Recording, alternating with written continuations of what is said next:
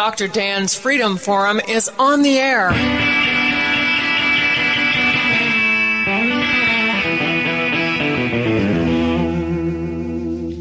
Never send to know for whom the bell tolls. It tolls for thee.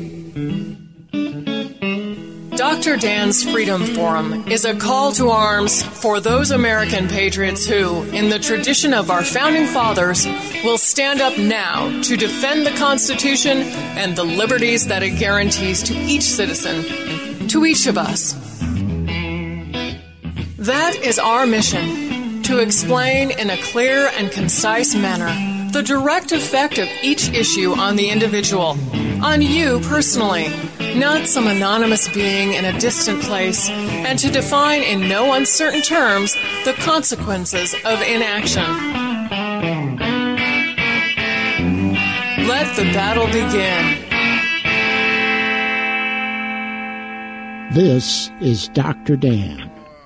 On November 8th, 2016, the Democrat presidential nominee, Hillary Clinton, handpicked to preserve the progressive legacy of Barack Obama and most recent blossom on global socialism's tree, was defeated by Donald J. Trump, a political outsider whose campaign grew directly from the peaceful revolutionary protests and grassroots movement of ordinary American citizens. The conservative half of the United States has an intimate relationship with disappointment. In the real world, any fair competition has both a winner and a loser. And in 2008, we were the loser. Since January of 2009, millions of us have gone about our daily lives under the legally established governance of the most liberal president in our lifetimes.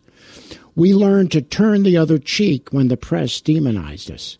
We stood tall when the IRS placed targets on our backs. We clung tight to our guns and even tighter to our religion.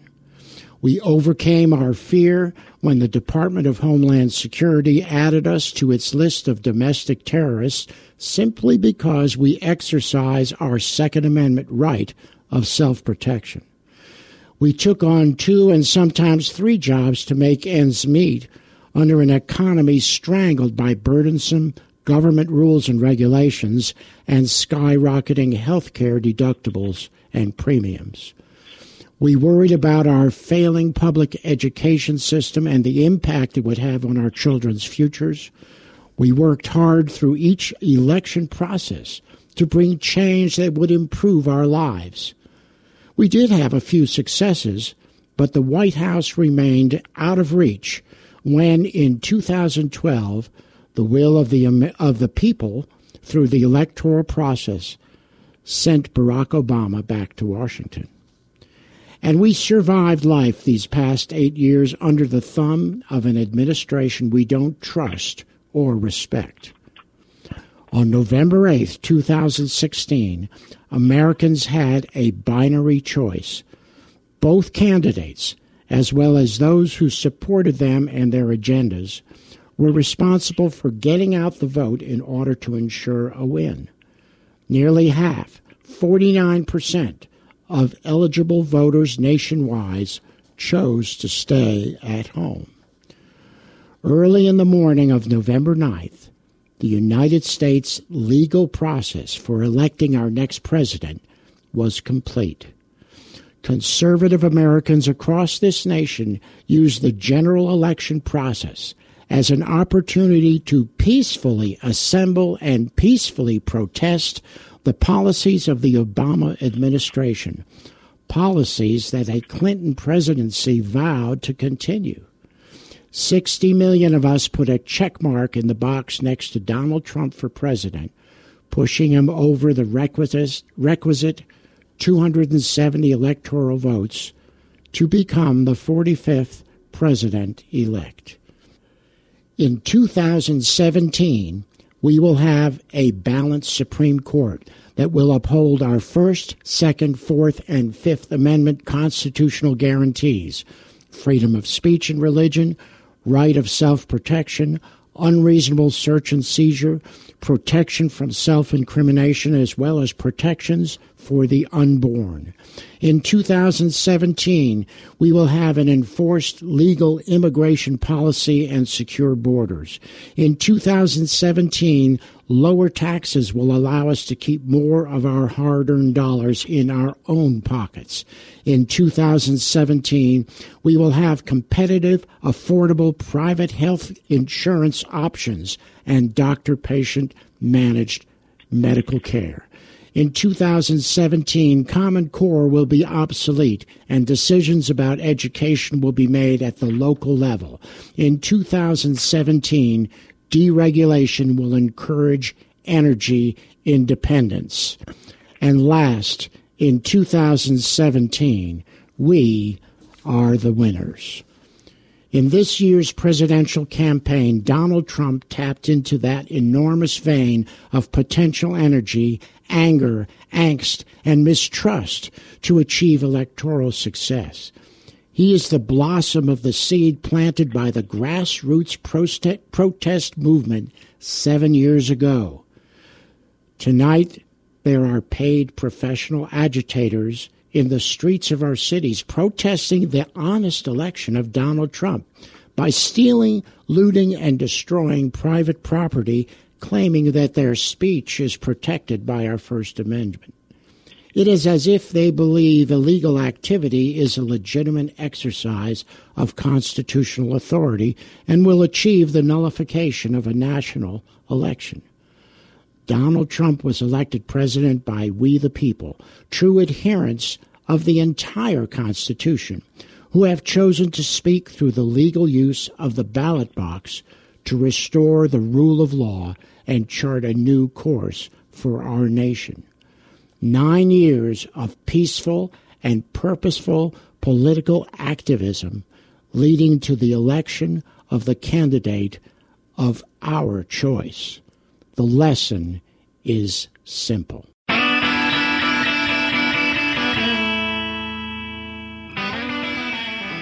This is Dr. Dan. On April 15th, 2009, we were among 20,000 citizens who attended a protest rally at the Georgia Capitol in Atlanta. Similar rallies were held in other cities across our nation. This was the birth of the grassroots protest movement. My guest on Freedom Forum Radio is Jane Bolello, the chairman of the Asheville Tea Party. It is an honor and a privilege to have one of the original Tea Party organizers and activists on Freedom Forum Radio. Welcome, Jane Bolello. Well, thank you, Dr. Dan. It's an absolute honor and pleasure to be on your show. So, Jane Bolello, talk to me about the Asheville Tea Party. The Asheville Tea Party, to me, is the symbol of the grassroots movement. You've been there since the beginning. Tell us about the Asheville Tea Party, how you got started, and what all of the wonderful things you've been doing for the last 7 years. Well, we started back on that fateful day. I believe it was in February of 2009. There was a rally over at Pack Square in Asheville, and then there was a second rally on tax day of the following, of that year. And there were about 1,000 people who showed up. And what was so amazing about it is that they were people that gathered there from all over the state. And it was then that I met all of these folks from north, south, east, and west of the state. I got to know some of the folks in my area. I was not chair of the Tea Party at the time. I was there like everyone else. We knew something was wrong with the country.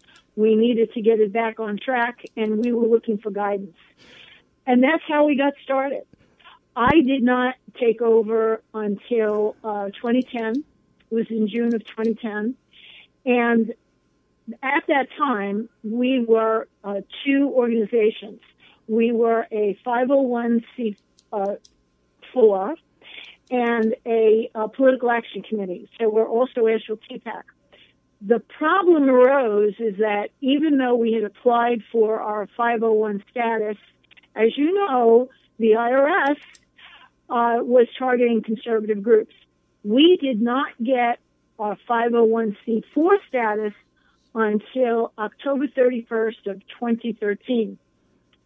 We also went from becoming a federal PAC, a state PAC, to becoming a federal PAC. And the reason why we immediately decided to become a PAC was that we knew we had to get behind candidates who embraced our values and our principles. That is the only way we knew we were going to get it done. We had to get behind candidates. The state PAC allowed us to get behind local and state candidates. The federal PAC allowed us to get behind Congress people, senators, and president, anyone running at the federal level. And of course, we have supported candidates not just from our district, but from all over the country. National TPAC, we have about close to 1,400 people on our email list. And so I send out newsletters, like, for instance, I sent 2 out today. So it depends on what is going on for the week. That will dictate how many newsletters I send out with information. And we have people on our list that are not just from NC 10 and 11, but there are folks in there that I hear from that are clear across the country, and some of them come from Europe. So it's quite a diverse group. They do read the newsletter. I do hear from them. And it is, that to me is a very, very important thing, that people are, they may not come to every meeting, but at least I know they're reading and they're engaged. So, Jane, let's go back to the very beginning, that very first rally at PAC Square in Asheville, of course, and Asheville being the hub of progressive liberalism in the western part of North Carolina. So what was it like being there on PAC Square, having an incredible rally with people that you knew were conservative, were constitutional, were upset about so many things that were going wrong? What was that rally? What was the focus of that very first rally? Well, the very first rally, what I remember from it is we had to get organized. We had to collect email addresses. We had to collect names. And the one thing that I was tasked to do was to get people to sign on to the 10th Amendment that we were going to send and remind Raleigh that they absolutely had to understand that we were a sovereign state and we were not going to couch out of the federal government. And that was my task. I had to go around asking people to sign this. So I did that. And then the one thing that I remember so clearly is that folks came together. We didn't know each other. And they managed to find other people from their district or their town, and they colluded together, exchanged information, and then they went home and formed their own little Tea Party groups. So they were all. So they were really yes. all. They came together, and you were the seed for the grassroots movement in Western North Carolina. Asheville Tea Party was, yes. And then people took that message back to their local communities to yes. form local groups of activists. And the key, as far as I can see, was that there was a lot of common thought. I remember in the beginning there, one of the major focal points was the Federal Reserve Bank. Yes. The move to audit the Federal Reserve yes. Bank was a big issue at that point. Still a big issue because they do need to be audited. Yep. But that was very much linked with Ron Paul. And so you yep. could say kind of overseeing all of us was Ron Paul and that kind of Federal Reserve activism. Wasn't that part of it as well as the 10th Amendment? Absolutely. And of course, the principles that we all rallied around were the promotion and preservation of individual rights, constitutional limited government, fiscal responsibility, and free markets. And of course, the T in Tea Party stands for tax enough already. So those were the rallying points that we all could agree on. And as I said, we all went back to our own towns and then formed our own little Tea Party groups. And got together with folks, and they had rallies and on the steps of their courthouse, and they marched and they knocked on doors. So it was really quite an exciting time. But one of the things that also marked the movement at that point is that we all had to become re-educated. Many of us had to go back and reread our Constitution. We had to read the Federalist Papers.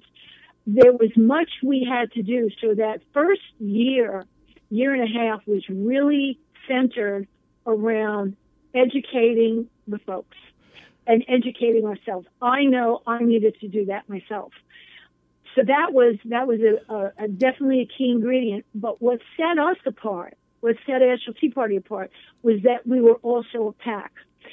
And I know even from your campaigns, we needed to have a legal entity that we could get behind great candidates that were going to champion these principles. And we knew that the only way we could do it is we had to be a legal entity, and that's what we did.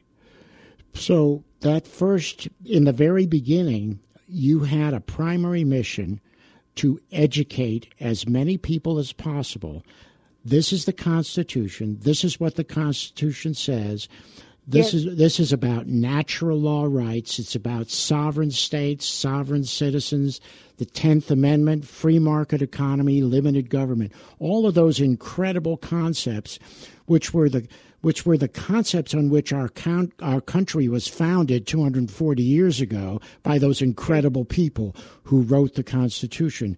That's kind of like all of that was forgotten, and here comes a group of dedicated citizen activists who said, wait a minute, we have forgotten the most important lessons of our country's founding, that we've forgotten them, and that's why we're going off the rails. We got to teach you guys, here is what you need to know to be a sovereign citizen in a sovereign state. Isn't that what went on? Absolutely. And I can give you a list of things that we have done that we continue to do. For example, every year we have a We Read the Constitution event. I believe you came to one of those. We do a 9/11 Benghazi Memorial every year. We have done Oath Keeper seminars, healthcare symposium, a voter integrity project boot camp. We did that a couple of times. We did a Cato Institute, the constitutionality of Obamacare. We've gone to D.C. and we've rallied about Obamacare, illegal immigration. Every year we support Patriot Camp. We've done nullification seminars, 10th Amendment seminars, Second Amendment support. We did the first National Gun Appreciation Day. We've done Day of Resistance rallies over at the Vance Monument in Asheville. We've lobbied our North Carolina representatives to save schools. I know I have been engaged in gun control debates with some of these progressives over in Asheville, which gets pretty interesting. But those are some of the things that we've done and we continue to do. I always get speakers in and always make sure that we've got folks that can continue to come in and update us on what is happening.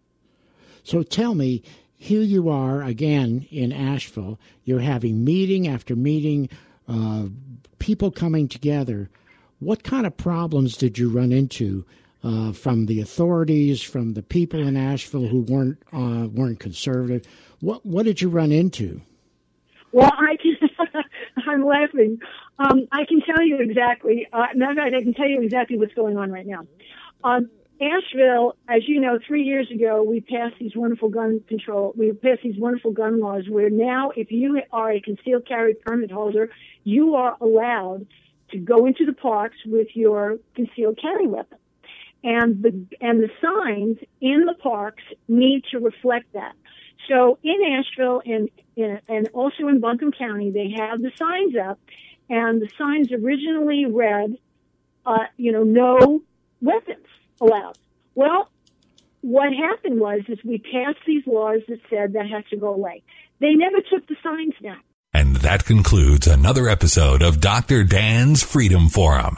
Join the battle on our website, www.drdansfreedomforum.com. The right to own private property that cannot be arbitrarily confiscated by the government is the moral right and constitutional basis for individual freedom.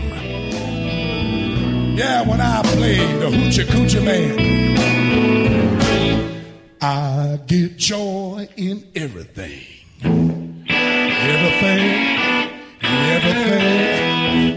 Everything gonna be all right this morning.